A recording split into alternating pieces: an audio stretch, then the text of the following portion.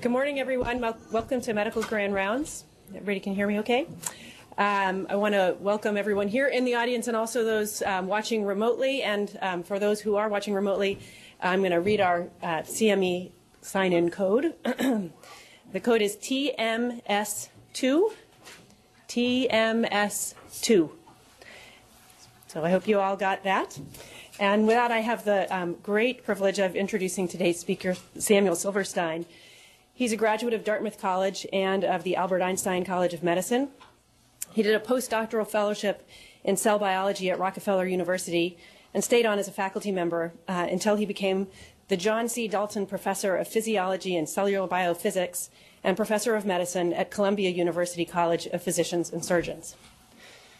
He chaired the Department of Physiology and Cellular Biophysics at Columbia for nearly 20 years and is an internationally recognized scientist whose research has advanced understanding of the structure and function of white blood cells and their roles in host defense against viral and bacterial pathogens in tumors.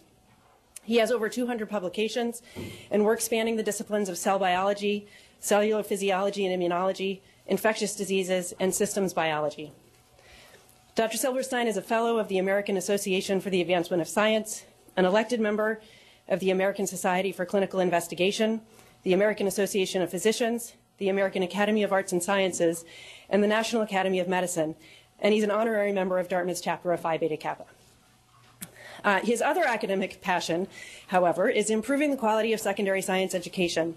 He's the founder and director of Columbia University's Summer Research Program for Science Teachers, which has contributed to the professional development of 315 science teachers to the benefit of more than 250,000 secondary students in New York.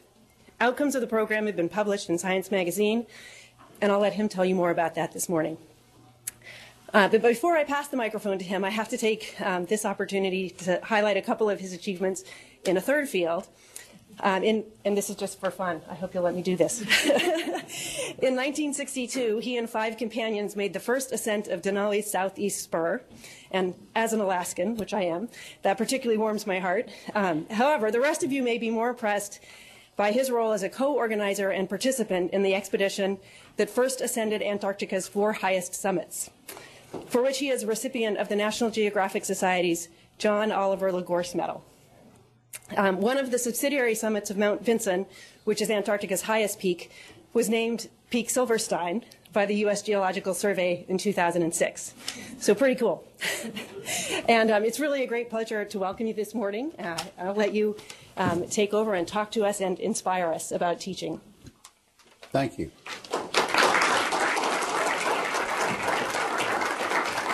When my friend Nick Plench heard that they'd named a mountain after him, he said, better a peak than a crevasse. I am here this morning because I've had a wonderful education. And that education I want to see available to every kid in the United States. And so this is a talk about education and at what you at Dartmouth could do for science teachers, health teachers in the Upper Valley, perhaps in all of Vermont and New Hampshire. And so let's get started.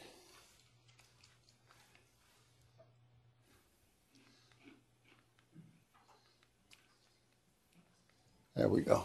So just to keep you oriented, I'm going to start first about deficiencies in U.S. science education, and then talk about deficiencies in U.S. K-12 health education, go on from there to the impacts of these deficiencies on the health, financial, physical, and mental of individuals, and the effectiveness of healthcare professionals and healthcare institutions, and the success, actually, of our democracy, because this all has to do with functioning in a democratic society.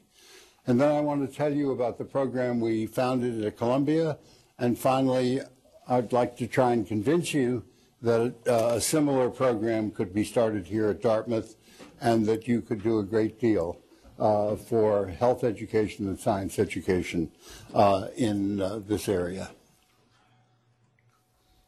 So why should healthcare professionals at Gosnell School of Medicine and at Dartmouth-Hitchcock be involved in K through 12 science education.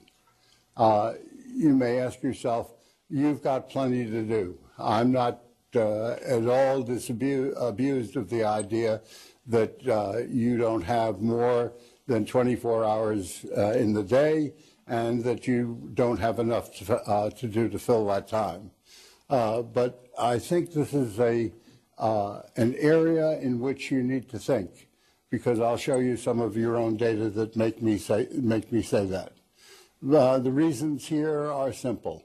Because preparations in science and math in high school is essential for success in college, wherever you go to college, and in life.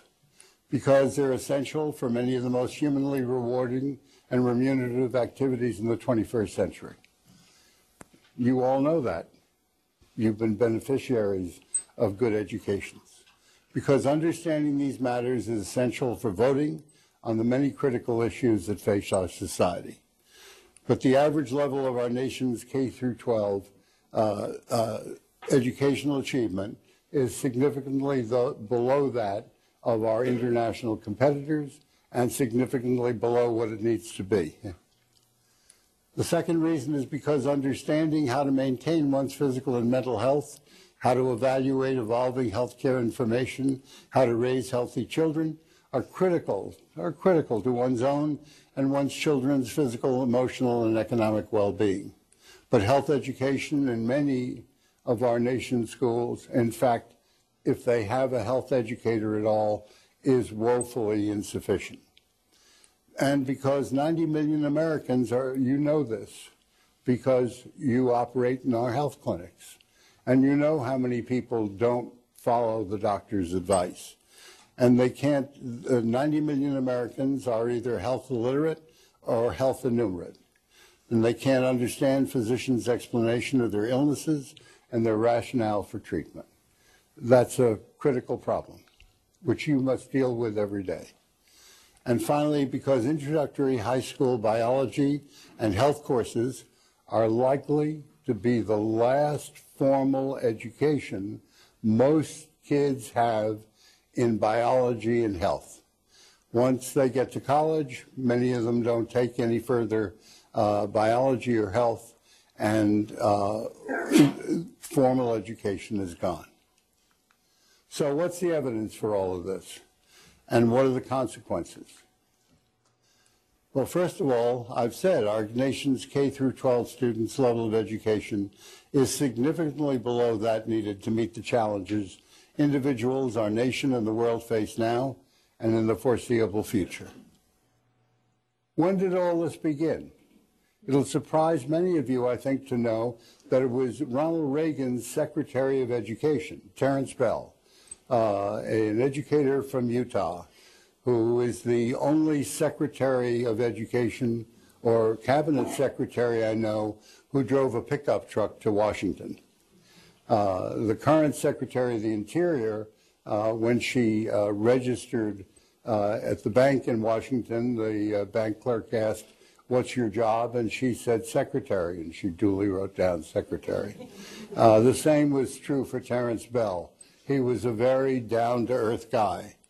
And he, not with Reagan's permission, but independently, created a large panel that looked at our education in the United States and published in 1983 a book called A Nation at Risk. I urge all of you to look at it, because it's as true today as it was in 1983. And it begins: the educational foundations of our society are presently being eroded by a rising tide of mediocrity that threatens our very future as a nation and a people. If an unfriendly foreign power had attempted to impose on America the mediocre educational performance that exists today, that was 1983, we might well have viewed it as an act of war. The same situation is prevalent today. Why do I say that? Well, here's a very complicated slide that looks at the Program for International Student Assessment. That's a worldwide operation of the Organization for Economic Cooperation and Development. and every 3 years they test students, all over the world. And here you see various countries and their performance in math, in science, and in reading. The United States ranks 27th in math. It ranks 23rd in science. It ranks 17th in reading. That's our own language. We're not talking about Americans reading Chinese now. We're talking about Americans reading English. And devastatingly, if you look at these numbers down here, you'll see that there is a very large percent, 25% of American students who perform at below level 2. That's basic or below. And you'll see, in contrast to the really high-performing nations like Shanghai, Singapore, Hong Kong, South Korea, Taiwan, Finland, Liechtenstein, Switzerland, etc., that their top-performing students, proficient and above proficient, are in the 40s and 30% level, and we're down at 8%. So we're not only in excess of students who are below proficient, but we're also in excess, in deficit for those who are above proficient and beyond. Now, this is another complicated slide, but I want to take you through it because it's how students are ranked in reading. Our state governments make sure that that parents in their state are satisfied by creating tests that are simpler and less demanding than what we know the national standard ought to be. The national standard is the National Assessment of Educational Performance, and it parallels the PISA tests, the international tests. You see, the only state in reading here at 4th grade whose tests are as demanding as the PISA test and as NAEP tests is Massachusetts' own state test, and here in grade 8 it's South Carolina. And every other state, including yours, here you are, New Hampshire, and here, over here, at 8th grade, your tests are easier to pass, easier and proficiency than the standard of international tests. That's not a standard we ought to ascribe to. And Dartmouth certainly is not a school where the average is acceptable. We want students who behave and are functional at far above the average level. You can see that NAEP Basic here is 208. That's basic reading, and you can see that New Hampshire falls right at that level. Here, Virginia is below that level, and all of the states here below this line are telling students they're proficient when they're not proficient at all. The same over here as you get down lower. Here's your own data. The statewide graduation rate in 2015 in New Hampshire was 88.1%. That's above the national average of 83%. The same for Vermont, 89%. When you look at Hanover High School, the graduation rate is 99%. Can't do better than that. And the same with Lebanon High School, 98%. But I've colored these half and half because if you look at the English proficiency on the same kind of NAEP scale, what you see is only 80% of Hanover High School kids are actually really proficient in English, and only 77% for Lebanon High School.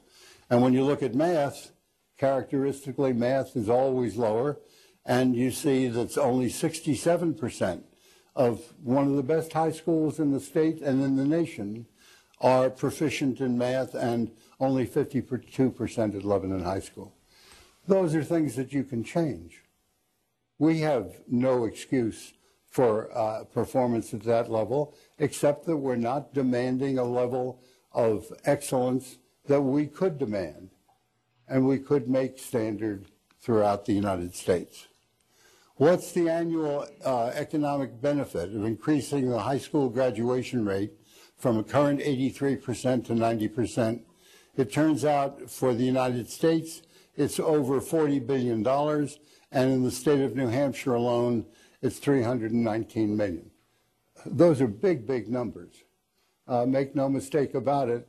If you told the national government we're giving them a gift for education of $41 billion, they'd accept it. And the state government here of $319 million, they'd accept it. And it would make a huge difference. So bringing the standard up from 83 to 90% has a big impact on both tax revenues, on crime costs, and the most stunning number is the increased longevity of high school graduates, 9.2 years. That's more than 10% of a lifetime.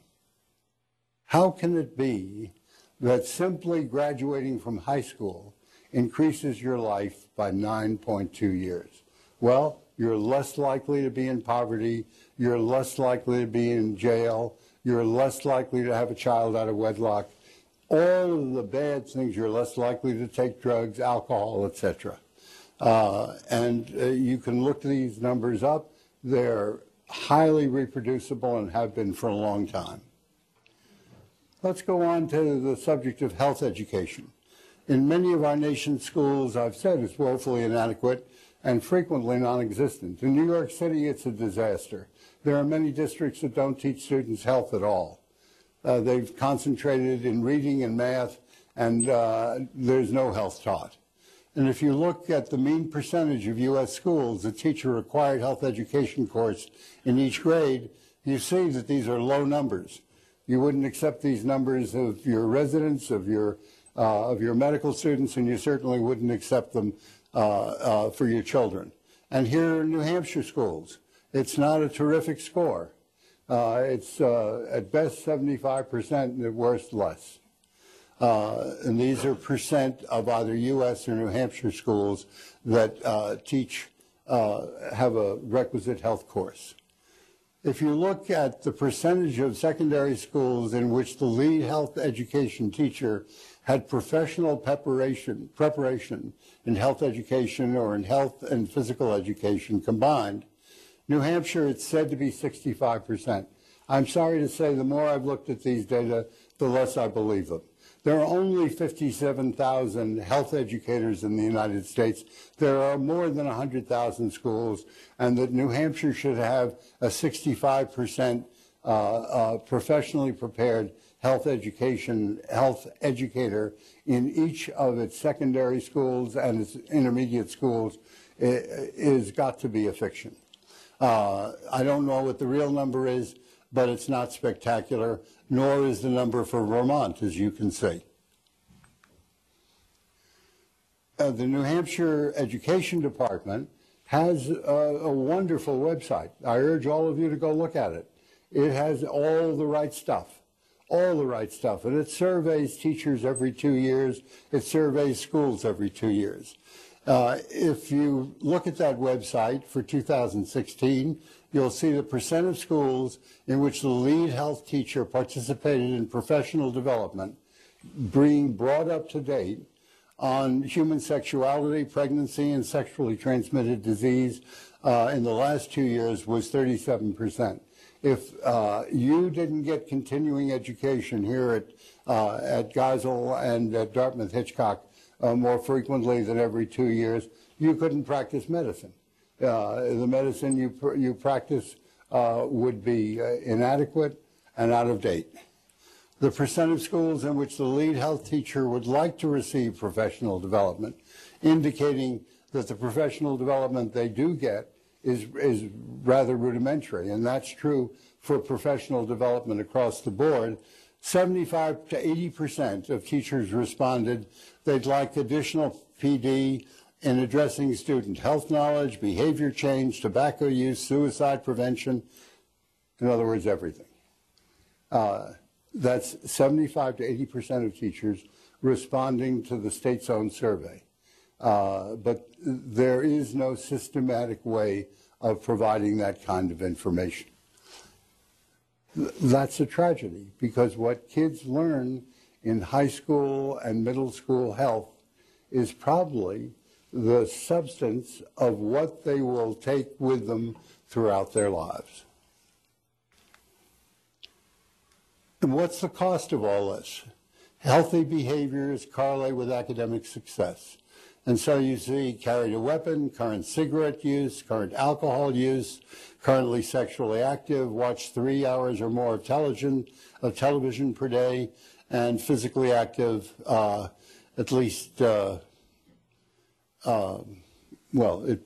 least 5 days a week. I don't know what happened here. You can see that kids who get mostly D's and F's excel in every category. Kids get A's are way down in every category. It's not that everybody isn't experimenting and that I don't understand teenagers.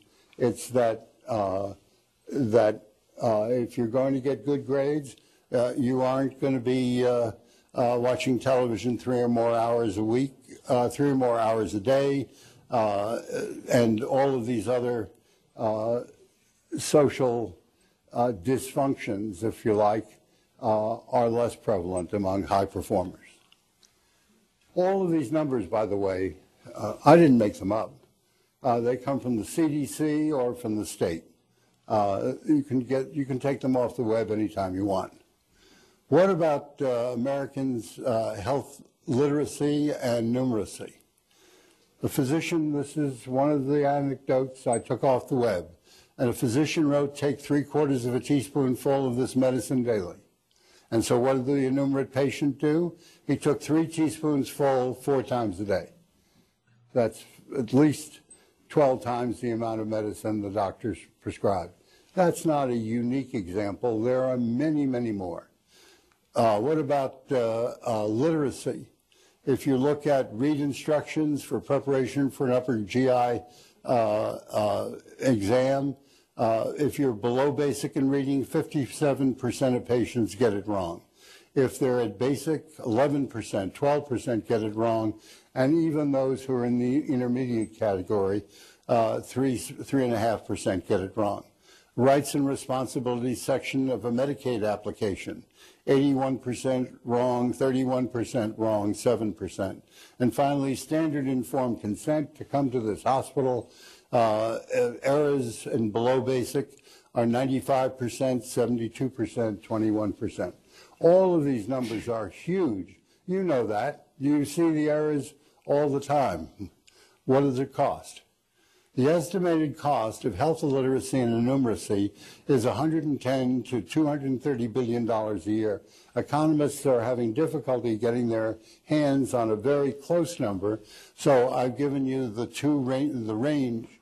That's 3.6 to 7.6% of all U.S. health expenditures. We spend $3 trillion a year, more than any other country in the world, on health. And we're throwing away $110 to $230 billion because people can't read and they can't count. People are ashamed to admit it, but they need help.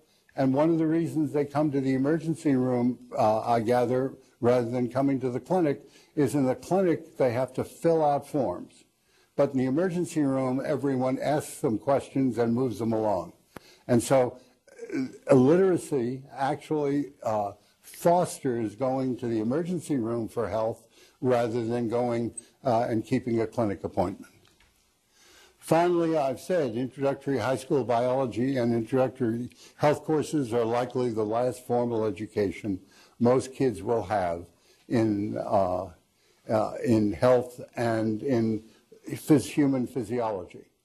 I want to tell you that the next generation science standards are written by colleagues at the National Academy of Sciences are terribly flawed. They have invented a new paradigm for teaching biology in high school for freshmen in biology, which is a wonderful cell and molecular biology course. But if you ask what kids want, what kids and need. It's how do I work? That's what ninth graders are interested in. They're not interested in the niceties of how mitochondria communicate with the cytoplasm or how insulin receptors work. They're interested in how does my body work? How does my heart work? How does my circulatory system work? How does my pancreas work? What's digestion? How does it work? We ought to have a basic physiology and biochemistry course for students in ninth grade, and AP biology can be cell and molecular biology, but it shouldn't be in ninth grade biology. That's the time to make sure that everybody knows how their own systems work. I hope you'll go to the web and look at the next generation science standards and make a judgment for yourself. In the index of the next generation science standards, there's not one mention of immunization, cancer, heart disease, diabetes, of how the heart works. There is mention of the nervous system, but only briefly. Take a look. The best and smartest people in the country have prescribed a new science paradigm that I think doesn't meet our standards. And suddenly, the National Governors Conference is waking up to that, and you'll see on the web that the next generation science standards are now being revised. So what can Geisel School of Medicine and Dartmouth-Hitchcock Hospital health professionals do to improve science and health education locally throughout the upper Connecticut Valley? Well, it's not something systemic. The National Science Foundation tried with urban systemic reform, state systemic reform. The various foundations have put millions and millions of dollars into various systemic reforms, and they've all failed. Why? Because education in middle school, in high school, in college, in graduate school, education is up to the teacher when the door closes. And so, I hate to say it, but rather than trying to improve the system, let's do what the best spies and the best infiltrators do. Let's do it one teacher at a time. And let's help the teachers so that they can do in that closed room with the students, they can demand a higher standard of excellence. And so I created a program like this in 1990. And I created it because education research, even in 1990, not so profoundly as today, education and research in 1990 demonstrated that teacher quality is the single most important determinant of student academic success. What students learn in your lab, in your lectures, in any environment, is how good you are at getting it across. The central strategy for improving U.S. schools and the academic success of students in them is the recruitment, preparation, and continual professional development and retention of highly qualified teachers and principals. Let me say straight at the outset that schools will tell you, oh, we don't have any money for that. 2 to 4% of every school's budget is for professional development. You don't, having seen the figures I've given you, have to ask very often, how good is that professional development?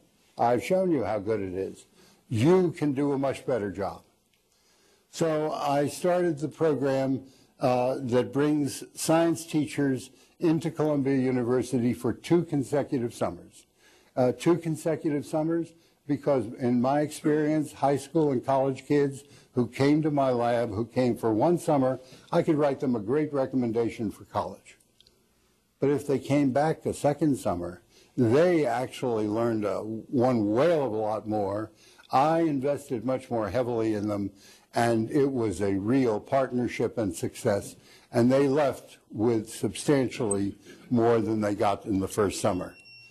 It's rare to find a basketball coach who's never played basketball. but 90% of U.S. science teachers have never been challenged to solve a real scientific question using the tools of contemporary science. You just think back to your college labs and ask, was that investigation or was that cookbook chemistry? And I wager that 90% of you will say it was cookbook chemistry, and not until you got into your own lab or someone else's lab as a graduate student or a postdoc and began to try and solve real problems did you really understand what science was about. Here's one of our classes. This is Jay Dubner, a special ed teacher who ran this program spectacularly for me for 20 years. The program has brought in 350 middle and high school science teachers, 88% from public schools, 55% women, 46% minorities. We never take teachers in the first 3 years of teaching. Jeffrey Canada said, when I was teaching in the first couple of years, I was a disaster. Beginning teachers are trying to learn the curriculum, the school, how to manage the classroom. They're not ready for a graduate level improvement in their teaching abilities. And here you see how years of experience improve teachers teaching math, biology, chemistry, and physics. Why are chemistry and physics so much higher than the others? Because chemistry and physics are really new. Kids have no experience really with chemistry and physics. And so those are really new subjects for them, and that's why they're way up here. Many kids, biology, for instance, in high school is simply a repetition of what they've learned in middle school. So when your kids go to school and the principal says, we have a wonderful new teacher that we just hired. She just finished Columbia Teachers College. Don't be fooled. That's not a benefit. Your kid is getting an experiment. Your kid is down here. And only if she says, I've just hired a new science teacher, and that science teacher has had 3 years of experience teaching someplace else science, now you know that something good is happening. So we only accept teachers into this program who have passed the first 3 years. And we do that for these reasons. What is the program like? It's 8 weeks and 2 consecutive summers. That's a lot of time. That's the full time during the summer for 2 consecutive summers. So the teacher has to be committed. We pay the teacher $5,000 to $6,000 a summer, depending upon how good I am at writing grants that year. Program enhancement support, we give $500 to $1,000 to each teacher per summer to purchase equipment and supplies for their schools, because we know school equipment and supplies are simply inadequate. One of the first years we ran this program, we had a returned Peace Corps volunteer, and I said, we have a little money that we give you in the summer so that you can purchase things for your schools. He said, how much is that? I said, $1,000. He said, $1,000? That's larger than the supply budget for my whole science department in my public school in New York. So what we consider nothing, they consider a substantial amount. And if they put those $2,000 together or pair up with other teachers in the school, they can buy a substantial amount of equipment. The host laboratory, we give $1,000 per summer to, because when we're not interested in pulling away experimental money from host labs. We want to make sure that the host lab is made whole, and so all the teachers Xeroxing lab coats, chemicals, whatever it is that the lab has to buy for the teacher, they're being reimbursed through this mechanism. 4 days a week for 8 weeks each summer are spent in a Columbia lab under the direction of a Columbia faculty member. I don't call up the faculty member and tell them what I want them to do with the teacher. If you want to get run out of town quickly, you try that with any faculty member at any university in this country, and you will leave town very shortly thereafter, because these are highly successful labs. And they're in engineering, they're in earth science, they're in physics, they're in chemistry, astronomy, every discipline is represented at Columbia University. And so we can accommodate almost anything. And we even had a teacher who was interested in forensics, and so we sent that teacher to the New York City medical examiner's office for 2 summers, and the teacher became superb at DNA fingerprinting. Graduate student, postdoctoral fellow, with whom the teacher worked in the summer, is paid to consult with the teacher by phone or email 5 hours a month, and to visit the teacher's school 1 day a month with the permission of their sponsor. That means that the teacher can discuss doing difficult lessons or difficult experiments, and then have the graduate student there or the postdoc to help them actually implement the experiment. What do they do in their lab assignments? Well, prior to each program entry, each teacher's program entry, they meet with the lab head or the people in the lab they're going to work with and work out a plan for what this summer's experiments will look like. They may work on an entirely new experiment that the lab head wants to get started, or they may work on an ongoing experiment. In life sciences, they're in all the fields. Physical science is the same thing, and each teacher works on a specific research project. They may work on it for 2 consecutive years, or they may come back the second year, learn what happened to the project in 1 year, and then start something new. They participate as regular members of their faculty mentors research team. They work shoulder to shoulder with other lab members 4 to 5 days a week, and they participate in lab meetings, journal clubs, parties, whatever the lab does, they do. And so they have a real experience with what, honest to God, investigational science is about. That experience changes the way they behave. By the middle of the summer, every teacher in the group, in one way or another, will say to me, when I go back to my school in the fall, this is in the first year, when I go back to my school in the fall, I'm not going to say that's right and that's wrong. I'm going to say, why do you think that? You guys want me to know the right answer, but you want me to know why it's the right answer. Why is the solution 0.9% sodium chloride to make an isotonic buffer? Why is it buffered at pH 7.4? All of those questions you want me to know the answer to, as well as to understand that if I don't make the buffer at pH 7.4, I've got a problem.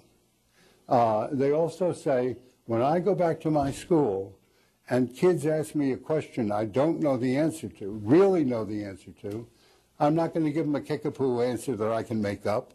I'm going to say, you stumped me, I don't know. But I'll tell you how we could find out. Now, that's a real incentive. You stumped the teacher, but now the teacher is laying it back on you and saying to you, we need to do some research in order to find out what the answer is. That is a whole new way of approaching students. Here you see the chairman of medicine at Columbia, Don Landry, working with a chemistry teacher, Ellen Hiss. Don, his PhD is in chemistry from Harvard, and he's helping her with a set of biochemical experiments. So what are the results of this program? Well, if they weren't positive, I certainly wouldn't be here, right? The amazing thing is that these are the first, and almost still the only results of the outcome of all of the professional development programs for teachers you've seen. There are lots of, did the teacher have a good time? Oh, yes, best program I've ever been involved in. That doesn't tell you anything. What you want to know is, did the teacher go back to the school and do anything different? So what did we find? These are very low-performing schools, as you can see. So 45% of the kids in these schools were passing the New York State Regents exams in biology, chemistry, and excuse me, earth science. 45%. That's a terrible number. The teachers who were not involved in the program were the control group, and the experimental group were, of course, teachers who were in the program and then finished the program, and we followed them for 2 years after they finished the program. And what you see is at the end of the third and fourth year out, 10% more of their kids are passing the New York State Regents exams. We don't have data for how many of these kids excelled on the New York State Regents exams. I'd love to have such data. It was hard enough to get these. It took us 15 years to get this data set so it was statistically significant. And we published it, we saved our data until it was statistically significant so we could put it in science so it would be accessible to everyone in the world and would be read by a lot of people. Now, this says some important things. It says there's nothing exceptional about these teachers. It's not that they're outrageously smart. If they were, they would already have been performing above average. But they must have understood that they could do better if they simply had the knowledge that would allow them to do better. And I think that's one of the important reasons they enrolled in the program. And you see what the outcome is. You see that the coast up is not straight to 54% or 53%. It takes 3 to 4 years. If you think about changing your behavior in teaching, if you've ever tried to do that, you know how long it takes before you learn new techniques and new ways of getting across. If you look at surgeons trying to do a new operation, you know how long it takes before they really become proficient at it. If you look at anyone trying to learn anything new, you know that it doesn't happen for a golfer, it doesn't happen for our football team, it doesn't happen for anybody. It's a slow process. And what you're seeing here is the truth. I wish I knew whether this line continued to project up or whether it plateaus. But whatever it does, 10% is a big number. A teacher teaches 100 kids a year, so it means 10 of those kids every year that wouldn't have passed the state regents exam in one of these subjects is passing. What about teacher retention? Suddenly, we found that these teachers drop out of teaching at a slower rate than Texas science teachers, Teach for America teachers. They drop out at about 2% a year. That rate of dropout is equivalent to the rate of people getting sick in this world. 2% a year is nothing. If we had that dropout rate, schools would be more stable. If we had that dropout rate nationally, schools would be more stable. They'd be much better places. What about teachers' self-reports of the impact of participating in the program? 90% developed new or revised content to lessons and labs. 90% increased hands-on classroom activities. 78% introduced new technologies. You can read the rest of the slide. What happens is we re-energize them, or they re-energize themselves. I'm not claiming that I stand there and wind them up in the morning. That's not true. What happens is they get energized by the very process of being in a university and doing science. The accomplishments of these teachers are unbelievable. In addition to the 25,000 more students who have passed the Regents Science exam, 7 Columbia Research Program graduates have been recognized by the Alfred P. Sloan Award, New York City Fund for Education. That's the highest award New York City gives, and we've had one awardee among the 8 for 6 out of the 7 years the award has been given. 4 Columbia teachers were NOAA at Sea awardees, and there are many more. This list could go down through the floor. I've stopped it here. Now, what's the reason for all this? Well, Harold Wendlinski, who, when he was at the Scholastic Aptitude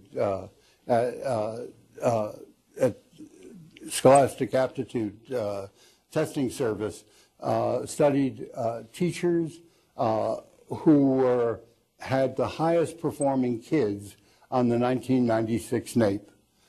And what he found was the characteristics of those teachers were they had an academic major or minor in the science, and that accounted for 0.39 years of improvement of their students on the NAEP. If they had professional development and laboratory skills, it was 0.44 of a year. If they had weekly implementation of hands-on classroom and lab exercises, it's 0.4 of a year. And no surprise, if they gave a weekly multiple choice and short answer quiz, it was 0.92 of a year. When I ran the physiology department, we gave a weekly quiz. The biochemists would say to us, you know, the kids are doing nothing but studying physiology each week. I said, the reason for that is we give a weekly quiz. He said, well, you got to stop it. They're not studying biochemistry. I said, why don't you give a weekly quiz? I said, that's a lot of work. I said, that's why we're winning and you're losing. It's pretty simple. So you see this accounts for 2.15 years. You can get rid of the weekly quiz and these numbers still stay the same. What are the economic benefits of student success? Well, we account, our numbers say that we have saved the city of New York between 17 million and 25 million for kids who don't have to repeat courses, don't have to go to summer school, don't have to do all the other things, and for teacher retention. You didn't have to hire more teachers. We're not the only people who've run this program. So it's not idiosyncratic to Sam Silverstein and Jay Dubner. The BOCES, the Bureau of Collaborative Educational Services, called Questar 3 in Albany, adopted the program a few years ago. And if you go to their website, you can see that they're doing exactly the same thing, using SUNY Albany, using RPI, the Wadsworth Health Labs, that they are taking advantage of all the higher education institutes around them and achieving what I anticipate is the same results. I've been up there to see their teachers in action on Professional Development Day. It's spectacular. By the way, we insist that everybody eat lunch together because it creates a social atmosphere in which teachers get to know each other, trust each other, and by the middle of the summer, every group becomes a professional learning community, something that doesn't exist in most public schools. Let me go back to your own data now. Here's on NECAP, the New England Common Assessment Program for New Hampshire, Vermont, Maine, and Rhode Island. And here's how Hanover High School does on the latest NECAP. Less than 10% of the kids are below proficient, or at basic. This is below basic, this is intermediate, and this is highly proficient with distinction. And you see that Hanover High School and Lebanon High School in reading do pretty well. That's the situation in math. Virtually nobody in those two high schools is proficient with distinction, and there are some differences in the middle. So what I did was I simply, and here are the science exam scores, and again, virtually nobody is outstanding. In this community, that doesn't make sense. The resources in this community are staggering. There's no reason why these two high schools should perform at this level. So what I did was say that if 10% of the Lebanon High School kids were moved up from level 2 to level 3, this is what the curve would look like. If 10% of the Hanover High School kids were moved up from level 3 to level 4, this is what the curve would like. My friends, you can do this. You can make this happen. I'm here to urge you to think about how you can operate this kind of a program. It's in your self-interest to do so. It's your own kids and your staff's kids going to these schools. You can raise the level of their performance. And in so doing, you will raise the level of their ability to do good things wherever they go to college and in life. You've already started this Dartmouth-Hitchcock Mobile Simulation Unit and are collaborating with 3 high schools in teaching kids how to do emergency medicine. But you can do much more. And as I've said before, it's in your own self-interest to do it. Ben Franklin, I think, put it best. He said, "Tell me and I will forget, teach me and I may remember, involve me hands-on and I will learn." That's the lesson for today's Grand Rounds. I hope I've said it as well as Ben did. Thank you very much.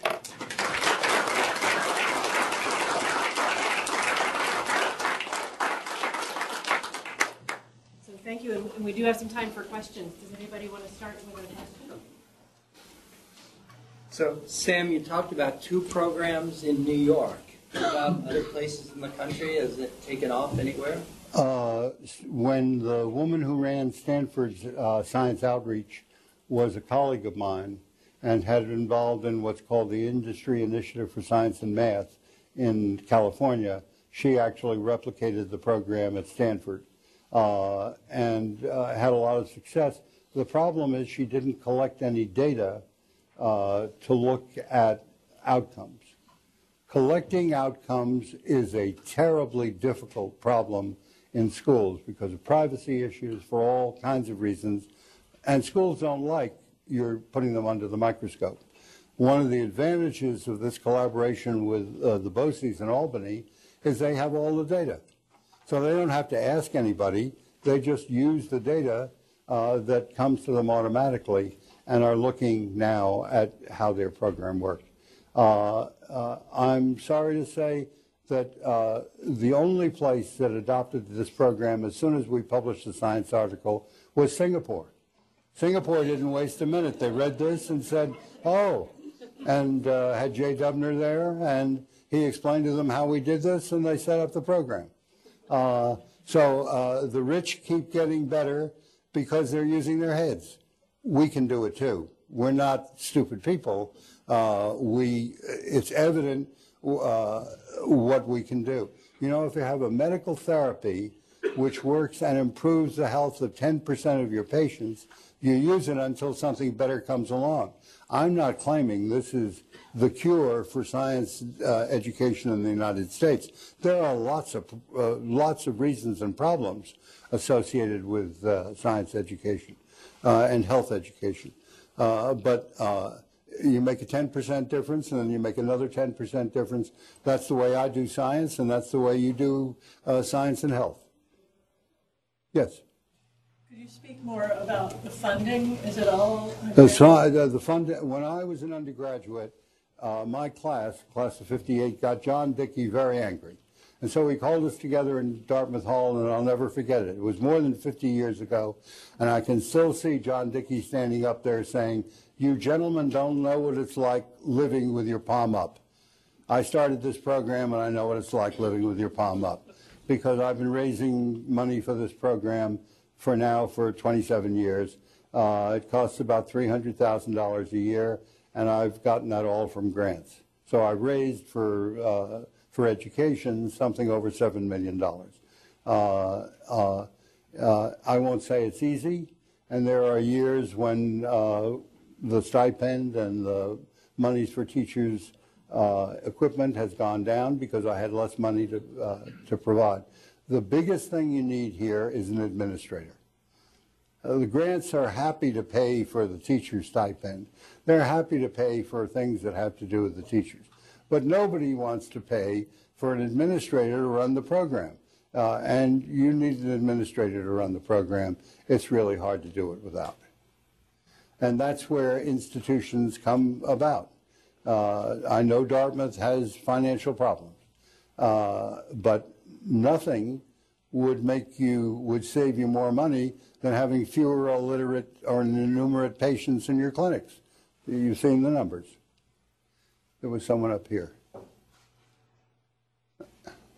I'll ask you that.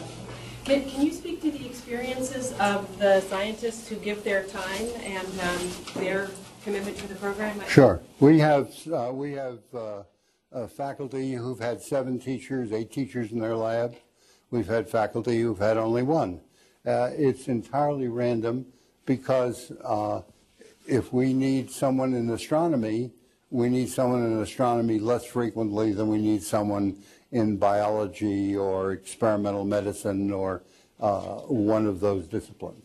So I may call the astronomers up every 3rd year and say, I have a teacher who'd like to work in the astronomy lab or in your seismology lab. But the hardcore, chemistry, physics, math, not math, chemistry, physics, and biology, there are many repeaters. And no one has ever said to me, I had such a bad experience, I won't take another teacher. And there are some labs that have had bad experiences, and they've just said, okay, that was a bad experience, let's get on with it. Because they know that by and large, every one of these teachers is a mature adult, and most of them perform at a very high level. Yes, sir. The culture of schools, similar to the culture of hospitals and academic centers, is complex and interpersonal. What has been the reception of the individual teachers going back to schools, both from their administration and from their peers, and obviously rocking the boat? Disappointing to the utmost. Many principals have no idea what these teachers have done, even though they've written letters of support for the teacher coming into the program. And some of the most illiterate letters I've ever received are from high school principals. I mean illiterate. It is a tragedy that the leadership in many of the New York City high schools is as bad as it is, but the teachers work their way around it. Remember, I said at the beginning, I'm a real subversive. I am. We are inserting teachers into systems where they change what goes on in their classroom. When I first started this, we did a critical mass experiment where we had 5 teachers in a high school science department of 10 and wanted to know, had we changed the department? And the answer was no. I called Jerry Pine. Jerry Pine is at Caltech, and Caltech took over the education of Pasadena elementary school, the science education of Pasadena elementary school children for a period of 5 to 10 years. And I said, Jerry, we're not seeing a critical mass effect.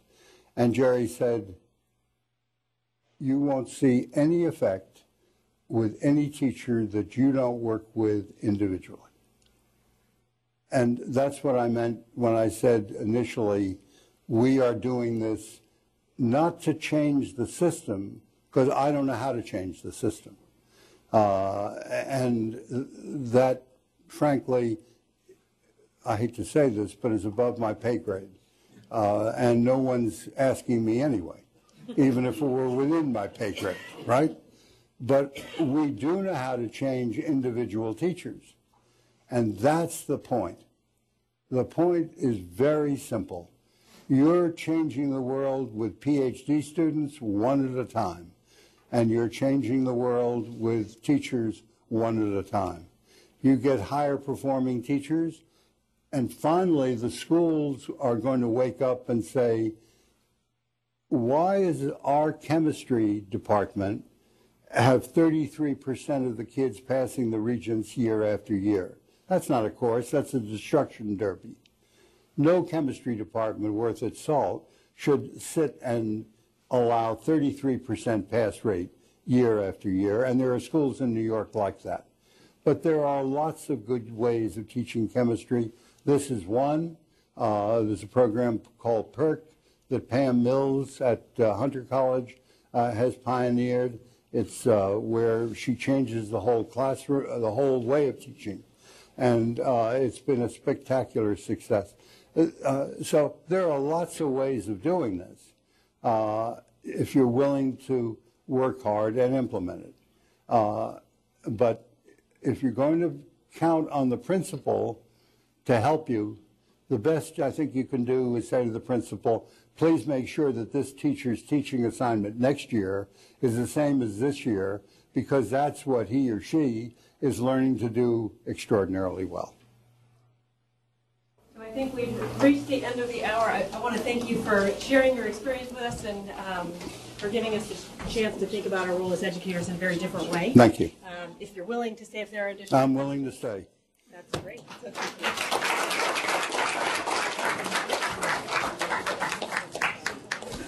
Yeah.